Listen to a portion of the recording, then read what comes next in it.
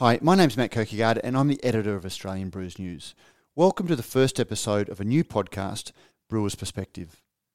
Brews News created the first Australian beer podcast way back in 2011. As the Brews News podcast has evolved, we discuss the news of the week and also the backgrounds to some very interesting industry people, probing their experiences in the industry. If you haven't heard of it, you may well be interested in the industry news and insights those shows contain. Just look for Radio Brews News on your favourite podcasting platform. However, very regularly we get asked to tackle topics that are quite niche and very technical. These are topics that we would often really like to explore, but maybe a little off topic for the Radio Brews News channel. That's one of the reasons we created the Brewery Pro channel as the home for content that has higher value for technical brewers and people in the brewing business. But maybe that audience is a little bit smaller than our regular audience. By way of example, the first episode next week is titled There is no 5-second rule in brewing. And that looks at brewing cleanliness and sanitation. It features Aaron McGarity from Ecolab, but as you'll hear when it drops, it's not looking specifically at chemicals, but instead it looks at how brewery design and planning and good practices and systems can make sure your beer is as good as it can be. But before we do that, I wanted to introduce you to our hosts to give you a little bit of background on the people who will be anchoring the discussions that you'll be hearing in coming weeks.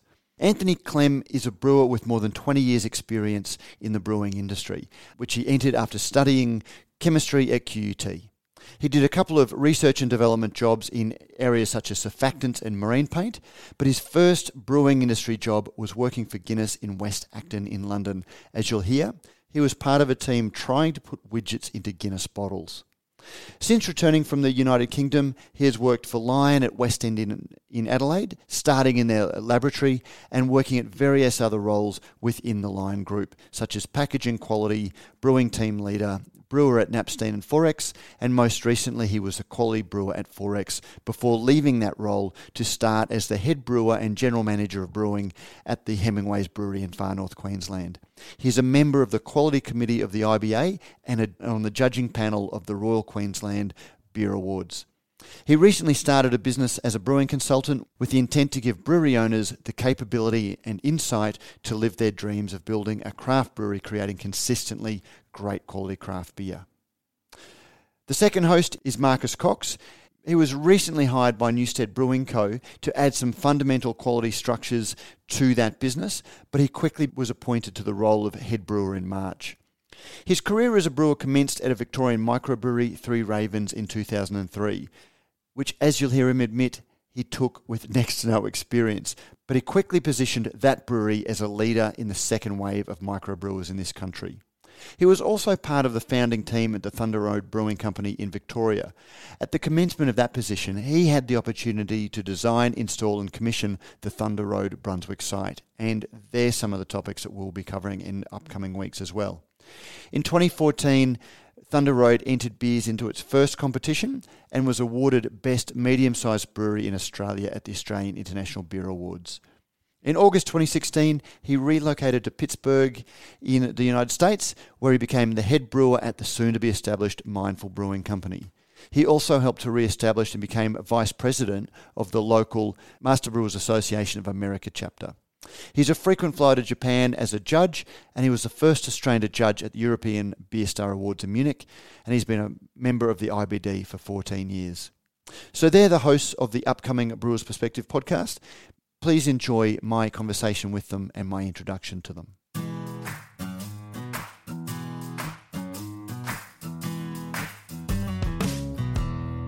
Marcus Cox, Anthony Clem, welcome to Beer as a Conversation / Brewer's Perspective. Good morning, Matt. Good morning. Marcus, we were just very quickly talking off mic that you're the first time on Beer as a Conversation. Anthony's had a couple of appearances, so we might start with you. How did you get into the brewing industry? I know that in my intro I've given your bio, but tell us a little bit how you actually came to be a brewer. I didn't really take the homebrew route, so there's probably a deviation there. It's long enough ago that people that weren't formally qualified could still get gigs as brewers. I was working in hospitality. To be fair, you can still do that now, but one of the things that we're going to talk about on a brewer's perspective is whether that's still the safest route to do it in the very competitive environment. So, but anyway, sorry, I didn't mean to cut you off. Back in the early 2000s, it was it was safe. It was the only way. It was the only way. Yep. So I was definitely part of that. I was working in hospitality, and one of the barflies at a pub I was working at, I was a bar manager. Do we want to name check that? Is it still around? The Peacock Inn Hotel in Melbourne, in Northcote. First venue in the area to have Coopers on tap. And it was such early days that it was, if you don't like the beer, it was money back.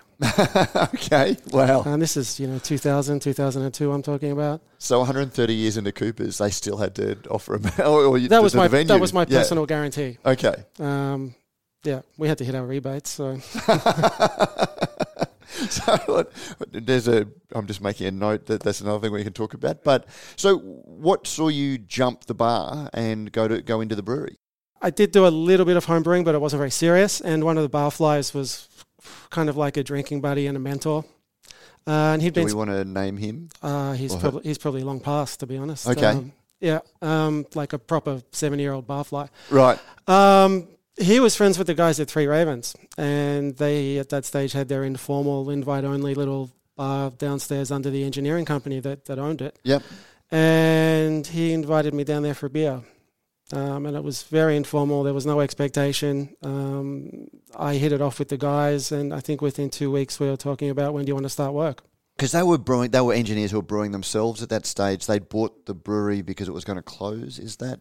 No, if it was going to close as a plasma factory or something. I think actually the original tanks were for bovine growth hormone.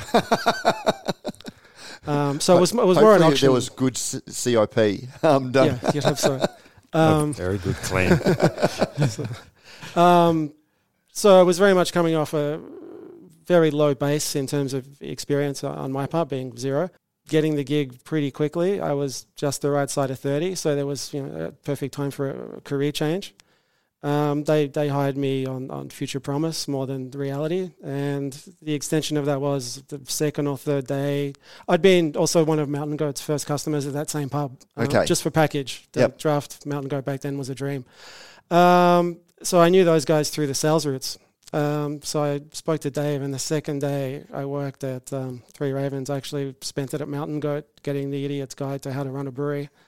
So after 4 or 5 hours down there, they sent me on my way with some beers, and that was the tuition.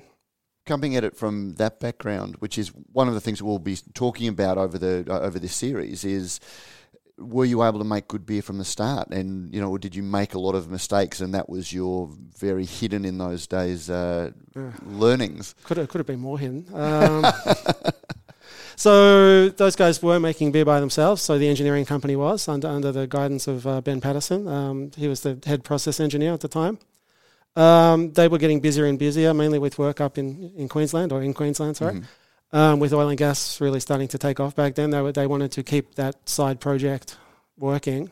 So, I was working with a process engineer and a team of other engineers, and if I wanted to fix or change some pipe work, we had a pipe drafts person on staff. They were happy to let me run for 6 or 12 months, figuring it couldn't get any worse until I got the traction to actually start to make some improvements. And how did you learn? How did you sort of self-improve in that environment? That's very much my model. I just look at things going around and around and around, and after 4 or 5 times I know how they work within reason, and I can offer improvements. One of the best decisions I ever made was to get somebody that had marginally more experience than me on board. So Matt Inchley, who's now a Keiju, joined pretty quick, and he performed most of the brewing activities, and I stepped back to be more of the brewery manager. So I had even more latitude to teach myself how to brew and about the industry. And where did you go to learn? Because that was still very early days of, sort of internet online availability of information.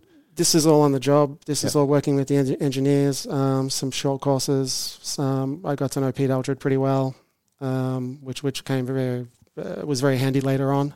That was it. As you said, the internet didn't really exist as the tool it does now. So you've never done formal study? Because I know you've worked for the Master Brewers Association of America and things. Have you ever done any formal study? Not to anything above a certificate level. Okay. You did go on to work for Thunder Road, and you were part of the team that set up that brewery, which for a lot of craft people, they might be, there are views. It's a brewery that is polarising in the purist community, but it's fair to say that Philip is who founded it, is fastidious, and you would have been put through your paces, put through the ringer, satisfying him that you could do quality, both install, procedure, and beer. I managed to span 6.5 years at Three Ravens. So it was a very different Marcus that walked out the door to the one that walked in. Yep. So relatively mature. We'd done a lot of contract manufacture at Holgate. I hung out with the VAMI guys at that time. The Victorian Association of Microbreweries was kind of around. So I had a much better industry perspective. We were Three Ravens were starting to sell up as far as Brisbane, all the way down around the coast in Victoria. I also managed to not be hired by Philip. So thinking back, that probably helped. So Andrew Dunn, who was involved in the Fat Yak kind of conception, probably more from the brand side than anything, was the leader of the team, and he hired me. So I kind of snuck in under the radar. Philip had hired an American brewer, Mark Harvey Kenny. Yep. And they were looking for somebody that would be complementary to him. So I didn't have to deal with Philip in the first month, and I was kind of on the payroll before he realised. Okay. Yeah. Nice. I might bring Anthony in now because, Anthony, you came at it from a slightly different route, and without, again, like it's not a loaded description, but you studied chemistry and worked in surfactants and marine paint before getting a job with one of the larger brewers in the UK, and came back to Australia and worked for Lion. And there are a lot of craft beer people who would be sort of saying that's an appropriate job for surfactants and marine paint. Unfairly, I might add, because you were a senior quality brewer for Lion and making some very good beers, champion beers, and then went to Hemingway's. But you came at it from a very different perspective into the industry than Marcus did. You had the science background and applied it to brewing. Is that a fair? Yeah, pretty fair assumption, Matt. So I guess, chemistry degree, one of those things where, growing up as a kid, I needed to figure out how everything worked, and chemistry was sort of an outlet there. But I guess when I left university, didn't really have much of an idea of what I wanted to do, but R&D was really interesting. So I did, do a couple of R&D jobs, and then got the gig in when I was over in the UK. Got the gig at Guinness for it was just a small contract, but got me into the industry. And what was that doing? We were actually just setting up a little pilot production line, pilot packaging line. They were trying to put Guinness in bottles at that stage, and they developed this rocket widget thing for the bottles that sat in the neck of the bottle and pushed nitrogen into the top of the beer when you opened it. So it was just setting that up, and they just wanted scientists. It was like a bad joke. It was like 2 Australians, South African, and a Frenchman, and we're all working together on this little Guinness project that they wanted in their R&D facility at Acton there. So, and did that ever see the light of day? Because I don't remember it. It did, but I think it was only very, very brief. They were 330ml bottles, and they did have the rocket widget, and they did have a full sleeved, so they looked nice and black, and they had the creamy head on the top. But I don't think it ever showed any longevity. Okay. Unfortunately, they invested a lot of money, and we had a great time setting it all up and getting it involved. But I don't know how successful in the end it was. Had you brewed before that? Had you done home brewing or been involved in brewing? Probably not a lot of home brewing, just like Marcus as well. I dabbled. We did, just a few things at uni. Every uni student does it, yeah. Especially when you're doing a lot of process chemistry and stuff like that at uni. We were like, oh yeah, we've got to give this a go. And we'd do beers and ginger beers and poor uni students, just something to have a couple of tallies before you head out on the town, those types of things. But that was pretty much it. I didn't really do a lot of home brewing, and I still probably don't do a lot of home brewing because I've always had access to kits and bits and pieces where you could do enough exploration and experimental type stuff to not do it at home. So what was it about the brewing industry that, because it sounds like you went to this Guinness job as a person with the requisite skills to take on that job as opposed to being lured into an industry. What was it about the industry that's seen you stay there for over 20 years? I guess, you can only drink so much surfactant and paint, really. No, I think it's the people. Is that a code word for hazy IPAs? It could be. Pretty chunky, hazy IPAs. No, I think it's the people within the industry. I've just spent, the last 20 years meeting and working with such amazing people that are just, so down to earth and genuine, and all got a common interest. We just love great quality beer. It's always been about the people, I think, and in the end, sharing a great quality beer at the end of the day is just the reward. So, that's why I've stayed. Well, one of the reasons that I was interested in working with both of you and all of the guests that we're going to be having on is the different approaches, your different entries into the industry, but then you're two people who I learn a lot from because of your focus on the technical side of brewing and the quality side of brewing and your views on that. So I'll start with this question. With both of you coming into the industry with such different backgrounds, what do you think is more important, the art of brewing or the science of brewing? When I think about the art of brewing, it gets boring pretty quick, so I'm probably going to lean towards the technical side. But how do you mean boring? Well, it becomes technical. So that wizard world of brewing and all the hopes and dreams of everybody fade pretty quickly. And the first thing I think of is, what am I trying to make? How much money have I got? Who's going to drink it? What does it have to look like? Does it ascribe to a style guideline? So for me, it's almost 100% technical. Mm-hmm. The dream of the beer normally comes from the marketing department, and they have a lot of ideas that never make sense. And it's up to you to probably pick those that are viable as a brewer. But definitely technical brewing is for me pretty much the whole thing.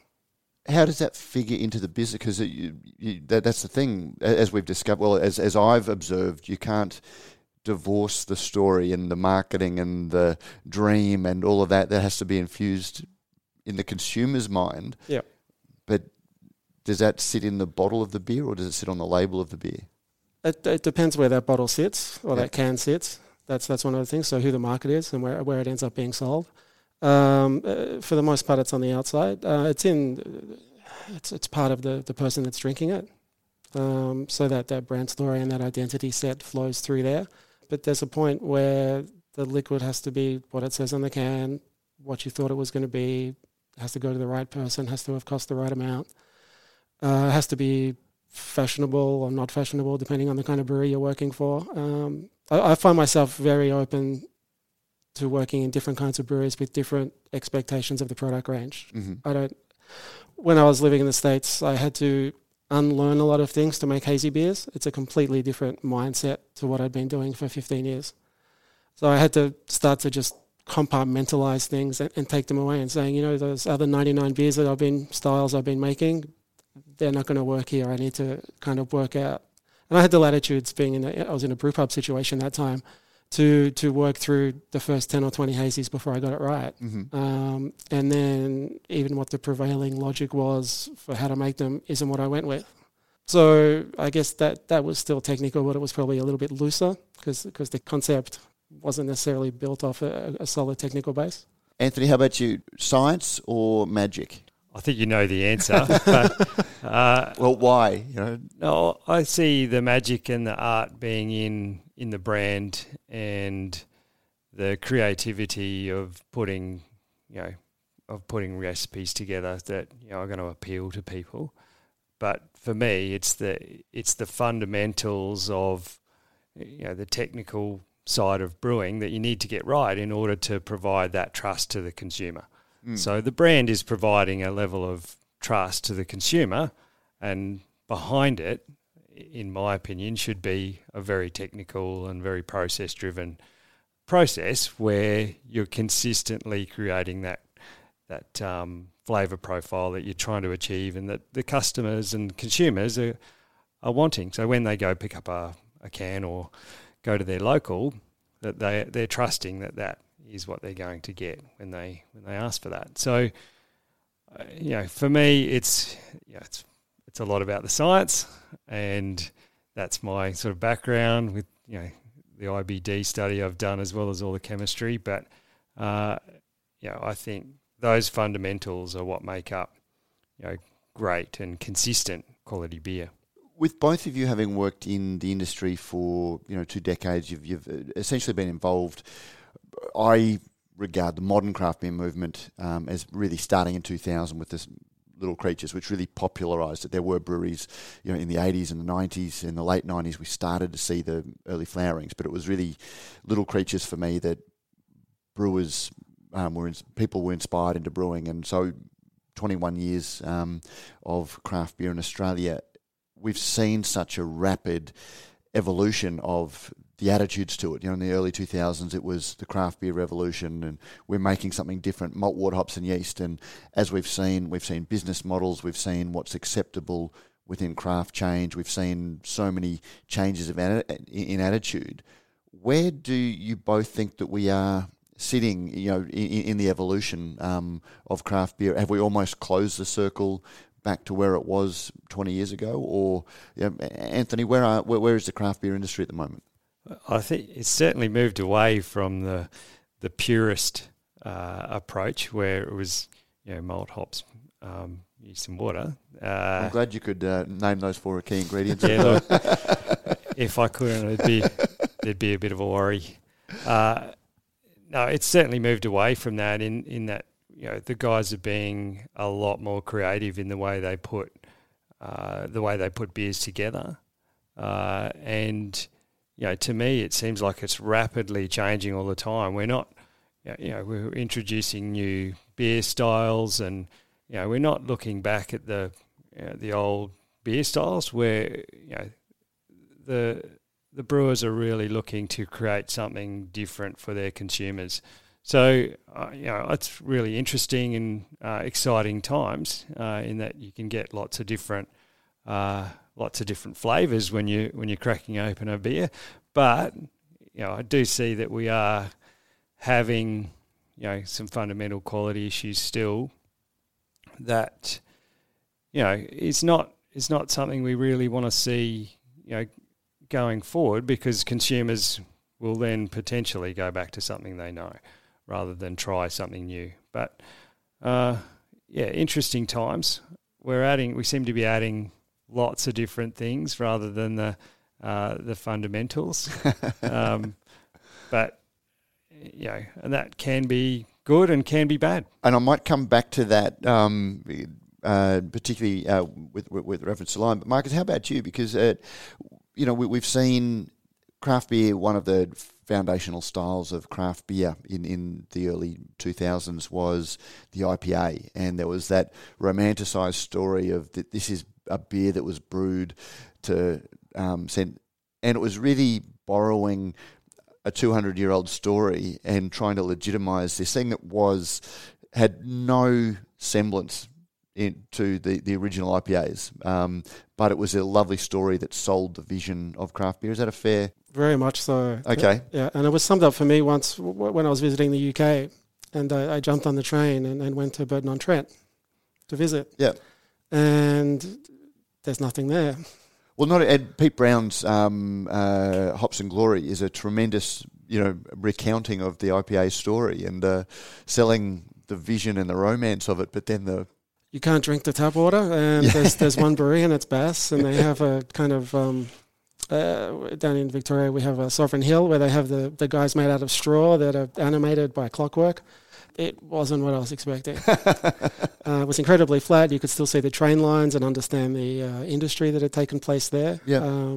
But it was a moment in time, and that moment's changed. But we're seeing that even with some of the inverted commas, sour styles, where people are saying this is a Berliner Weiss or this is a traditional style, when just because it's got lacto in and it's been soured, the pH has been reduced, but then that's about the only touch point with some of those traditional styles, and yet we still feel the need to weave this narrative around something that is a modern invention. Well, from a winning awards point of view, if it fits the style guidelines, you call it whatever you have to call it to win. If a supermarket's looking for a particular subset in a category, then you can convince them that's what you've made. Just to go back quickly to the IPA, there was a moment in time when, looking from that 1850s period all the way through, where the hopping waned based on availability and cost, and then at that period you're describing, the early 2000s, it went nuclear. And once something's gone nuclear and you're left in the remnants, now the pursuit is lower bitterness. And where it was 60, 80, 100 IBU numbers going around just a few years ago, now you're more likely to find a lead IPA brand sitting at 20, 30 or 40.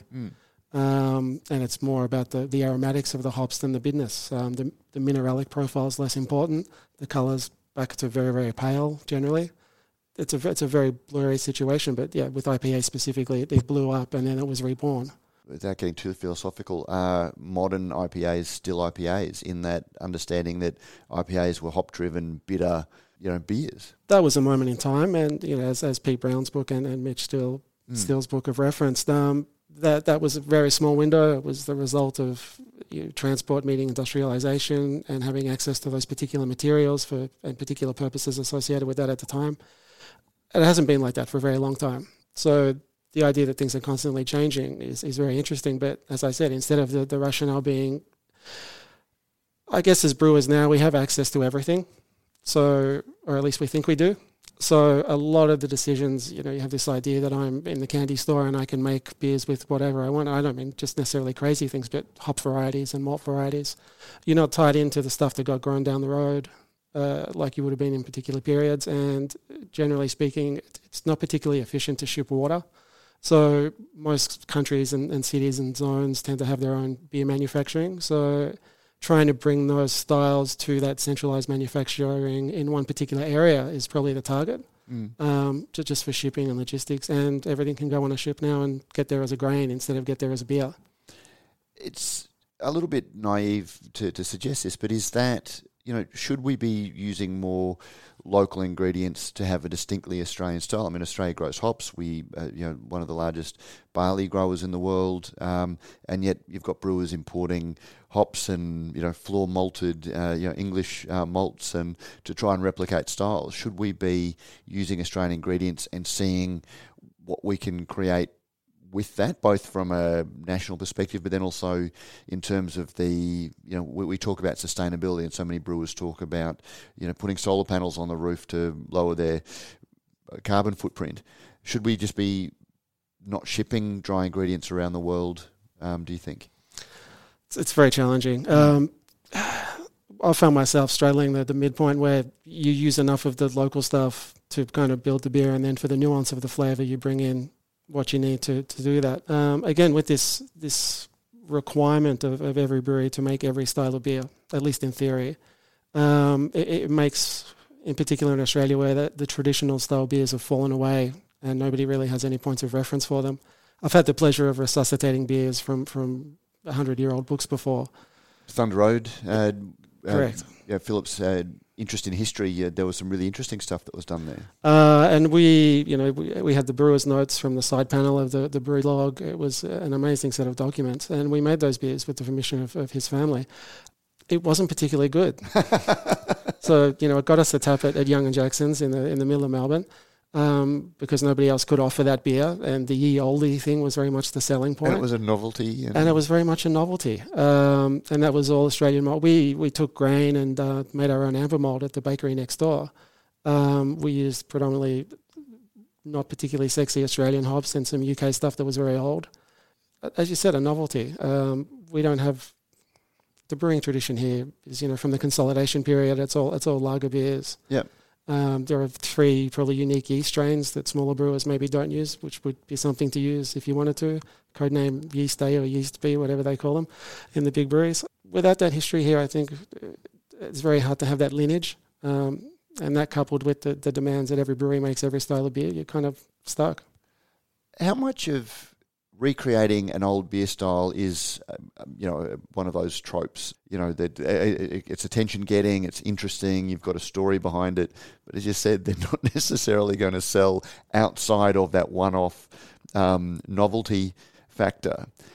How much do you think that some of the styles that are going through a upswing at the moment are just modern equivalents of that, where they're not recreations of historical styles. Historical as well, yes. But they are just a blip because they're momentarily interesting, but not very good. Some of them are smaller blips than others. Yeah. And Brewed IPA is obviously the scapegoat for this, that aspect of the conversation. I'm disappointed that Brewed IPA didn't. I actually thought it should have had legs. I'm a big fan, yeah. Yeah. So... talking about the hazy beers, there's an incredible diversity amongst those. As I said, they're technically challenging to make. They're different to make to every other style of beer. They're one of those things that developed organically in a region, and then it went through the kind of homebrewing level of certification with the BJCP style guidelines. And then, obviously, more recently became part of the general, formal professional brewers style guideline set through the Brewers Association. That kind of stuff's a little bit more of a blip. It'll probably be rationalised. I thought the exploding can situation might have accelerated that move a little bit. No, because it's to your fault as a consumer because you haven't refrigerated your beer. And the carbonated re-fermenting milk model is often cited. Again, when you sit down from the brewing point of view and you say, okay, I've been tasked to make this type of beer, and you write the brief for the beer, if you are going to make something that's likely to explode, you try and make it a small explosion. You try and limit the area of impact. And, these are the things you tick off when you're defining a product's its definition, when you're making the definition of a product. Okay. We're going to see beer cans with little pressure valves. Yes, like... pressure relief valve on the top of the beer can. I'm assuming that when the first person came up with the idea of champagne, they had some packaging issues. And then they moved on to that particular packaging model that's stuck around for a couple hundred years. Yeah, but they're very thick, very heavy bottles. You're already paying $10 for a can. It's only $11 at that point. Anthony, I'm going to step back to the question I was going to ask you because looking at the malt, water, hops, and yeast, I think it was 2008. Lion, were you working with Lion in 2008? Yeah. So when they developed the Natural Beer Promise, that again was very early days of craft. Interest was, you could sort of see the writing on the wall for mainstream beer, and they were trying to not craftify beer, but counter some of those perceptions, some of the promise that craft beer had about being better and purer and things like that. And so Lion came up with this Natural Beer Promise where they took as much as possible tetra hops out of beers. They only used 5 ingredients, and they were open about sugar, but talking about it, and Hahn Dry couldn't because it used enzymes, and it was regarded as not being a natural product. It was very forward-thinking and very ahead of its time, but there must have been a little bit of, from a brewer's perspective, who would have been in seeing some of those decisions and feeling the negativity that craft brewers were pointing to these soulless big brewers. When you see what some craft brewers are willing to do now, there must be, a part of 2008 Anthony that's face palming himself at how much the industry's changed. I do vaguely remember copping a fair bit of crap about some of the gear that we used to add as big brewers to beers to make sure that maybe head retention or something like that is kept at a premium, and the beer looks fantastic in the glass. It was taken out of Forex Gold. Absolutely. And it wouldn't retain its head because the Tetra hops was important with a beer of that character in being foam positive. Absolutely. A small amount of Tetra hop, and there was only about 5 ppm, I think, in that beer, but that alone was enough to give it, extremely good head retention. And so when you do pour it across the bar in a glass, it looks fantastic. And to achieve the same level of head retention, you have to go to a lot of different things to ensure that you do that without adding Tetra hop. So, in a very large brewery that is very heavily automated, that's quite difficult to achieve in a very short period of time. So overnight, we were asked to just remove all the things that make it look fantastic and do something different. So that was really challenging, but it was also very interesting in that we were doing some heavy thinking about exactly how we could modify the brew house or make some changes so that we could maybe soften the boil and increase leave foam positive proteins in solution and do lots of different things to make sure we were keeping those beers at the visual that the consumer was expecting. But in the end, that didn't happen. But when you look at that was in response to this narrative and rhetoric that the craft industry was using about being better and purer and things like that. And you look at a lot of those same things now brewers are embracing for exactly the same reasons and with the same justifications that 10 years ago the industry was against. I was absolutely shocked. I was reading an article, I can't even remember what magazine it was in, and a brewer was describing how they were adding Tetra Hop, and they were a craft brewer. And so I'm like, hang on a minute. Oh, brewed IPA using enzymes. Yeah, brewed IPA using the same enzymes that Hahn Super Dry uses to produce low carb, and pretty much the same as what the US guys were doing for all their low carb beers as well. So I think it comes down to there's a fair bit of creativity out there, and it's availability of raw materials as well. So if everyone's got that availability of those raw materials, then someone's eventually going to go, oh, well, what happens if we do this? Is everything fair game these days? Is there anything that's not I get craft? the impression that everything is fair game at the moment. Marcus? Because I know you laugh whenever I say at the moment, or that we're in a post-craft world. Post-craft. And it's post-craft. I can definitely feel that. One of the kind of anomalies with me is I started my brewing career at Three Ravens working for chemical engineers. So they were always very open to do whatever was needed. It was normally in the scheme of us fixing process defects like head retention. We would add a head retention additive because we'd identified a problem and we gave it the big Band-Aid, and we tried to wean ourselves off that over time. So that was very much the way they thought, and that's the way they taught me to think. So was craft a lie? Like the idea of craft, was it a lie that we willingly told ourselves? Well, no. I mean, once a week something blew up and we all got covered in shit, and your deliveries were late because the $5,000 van broke down, and that's craft. Yeah. Well, that's punk. That's somewhere in between. Well, was craft the punk of its day, where it had a very brief meaning, but then very quickly became something else? Yes. Okay. I could definitely see that happening. There was a moment in time, and then that was distorted very quickly. And things like Napstein for me completely threw that up that time ago. Being out at that brewery, drinking that beer at the winery. Anthony, you were a brewer at Napstein. Yeah, I was a brewer at Napstein drinking for a couple of years. That one keg of beer that was there. That was the best tasting beer in the world. The only place you could get it. I think the brewer that was there at the time when I visited had to pull a delivery off a truck, and he left me alone with the tap. That was a pretty good trade-off. Yeah. But that obviously being a line company at that stage and having that ownership, making this high level of craft beer, and with it making a lager interesting was mind-blowing.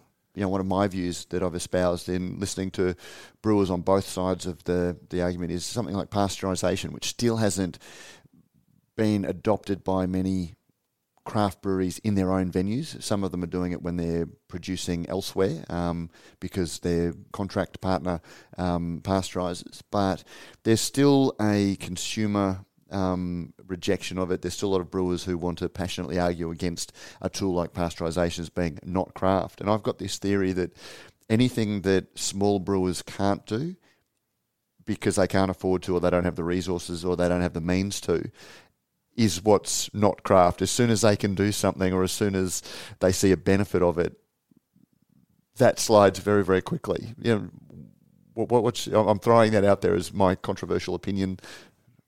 Maybe not the only one. Well, pasteurisation is a scale. So a lot of those negative associations are made from a time when high adjunct beers that were expected to have a year and a half shelf life were pasteurised to hell. And that the base beer was commodity driven, so it wasn't necessarily the fanciest ingredients, and the pasteurisation level was dialed up to 10 or 11.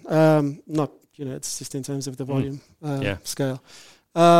So negative associations, probably with the US leading, and smaller, maybe regional city-based European breweries, the cost of pasteurization's come down radically. You still need a very clean beer, often with low levels or control level of solids, very low DO, dissolved oxygen, to get a good pasteurization. And if you're pasteurizing at the lower end of the spectrum, the flavor impacts off a good base beer are effectively zero. Some places will pasteurize and then bottle condition after that, for example. There's a lot of different combinations. But the price of pasteurizers at the moment, it's very affordable for a 1 million, 2 million litre brewery. Mm-hmm. And do you think as we see more breweries grow through that, we are seeing breweries grow and reach that 1-2 million litre mark. Do you think we will see more of them start to adopt? Something's going to have to give. You can't just keep being reactionary with product recalls forever. Sterile filtration's cost inhibitive still. The consumables aren't great. The wastage isn't great. And coming to the need for a broader market physically and type of outlet. To get in every store, you need to go all the way to Perth. You're probably going to have to do something magical like pasteurise to make the beer stable from there. Or, as some other breweries do coming the other way, refrigerated supply chain. But you need to be pretty big and have a lot of trucks on the road to make that viable. I agree. I think it's going to become more and more commercial, and as people are distributing further and wider from their local areas, the expectation is that in order to maintain your brand, you're placing a lot of trust in a brand name, and people expect good things from it. If you're sending it all around the country and it's not stable, then the variability in flavour profile is going to be significant. So that's the idea of pasteurisation. You essentially make sure that you've got a stable beer that can get to consumers a little bit further away than your local area. So I think as your distribution of these smaller brands increases, then they're going to need to consider what they need to do to stabilise their beers and maintain that consistency of flavour profile. Now, just looking at the time, probably need to wind this introduction up. Brewer's Perspective, Brews News has been broadcasting or podcasting for over a decade now, looking at sort of discussing the news and some of the industry-wide things. This podcast is going to be much more technical, looking at a brewer's perspective over the industry and looking at things. What do you guys, you guys are giving up your time to host and create this podcast. What are you guys hoping to do with the Brewer's Perspective? I think it's basically support the industry I love. Like that. I mean, I've been in the industry for a long time and I intend to stay here for a lot longer, and I really want to support the industry that I love so much and the people in it as well. So I think we're in a time where I know education is important, and there's not a lot in the way of education going around for brewers. I know we've got the TAFE course is fantastic. We've got the IBD qualifications, but on the whole, it's learn on the job, which is great. But it can also introduce some other normalisations that are just considered. Oh well, that's what we do. So I think my aim is to just increase the level of education and support we offer to the people in the industry wanting to make great quality and consistent great quality craft beer. Marcus? Yeah, look, something similar, being personally mature in the industry, very much a fan of giving something back. But also the extension of that is you can't really brew by Googling or brew by Reddit. And it was something I saw when I was living in the US, but also working now at Newstead with a young team. There's a lot of stuff you forget people don't know. A lot of fundamentals. People have the industry's expanded at such a quick rate. A lot of people have migrated into jobs that maybe they're not ready for. They're a year or two out and they're in those positions already. So just, obviously, Anthony and I are very open about our backgrounds, and probably from what you've just heard about pasteurization, we like particular things. We like stable beers and beers to be refined. And that's purely by coincidence what we're both into. But the idea that just filling those gaps in knowledge, giving people access, not this, an independent source of information, hopefully we can provide, and it's going to be topic specific. And obviously, we're not trying to be a diploma course in beer. We're not trying to be a master brewers course, but as Brews News does, we like to ventilate issues and get a variety of perspectives about it. But we'll certainly be working with all of the formalised training providers to encourage people to go through them. But it's, from my perspective as editor of Brews News, it's getting that variety of discussions, because there is no one size fits all solution to anything in the industry, as we've already talked about, and hearing with you both and the guests that we've planned coming from very different perspectives in the industry, raising some of those topics that people can then go and ask the questions themselves. Yeah, I'm hoping we have lots of practical discussions, lots of little gems hopefully that are in there that guys that are listening, brewers that are listening, can go, oh yeah, I'll look into that. And neither of you are selling anything. Yeah, well, sorry, no. you do consult. So yes, and there will be a link to that, but you don't sell anything. So it's trying to be as non-commercial as you can and still run a business. But that's the line that Brews News always wants to walk. So hopefully there'll be some interesting opinions raised. So Anthony, Marcus, thank you very much for joining me for this Beer as a Conversation, very first episode of A Brewer's Perspective, and look forward to our very first chat, which is going to be looking at chemicals in the brewing industry. Yeah, cleaning chemicals. And that was your suggestion, Anthony. Yeah, it should be an interesting one. I think it is. It's one of those things that has been a little bit normalised. You walk into breweries and you see things and go, that's not ideal. But I think everyone's like, oh, well, that's how it is. And we'll see. So that'll be the very first episode next week on A Brewer's Perspective. Thank you both. Thanks, Matt. And that was Marcus Cox and Anthony Glenn. If you'd like to find out more about the Brewery Pro podcast, you can subscribe on your favourite podcasting platform. And we will also be starting a Brewery Pro Facebook group specifically for feedback on this show and discussion about more technical topics. You can also email myself or the hosts at brewersperspective@brewsnews.com.au.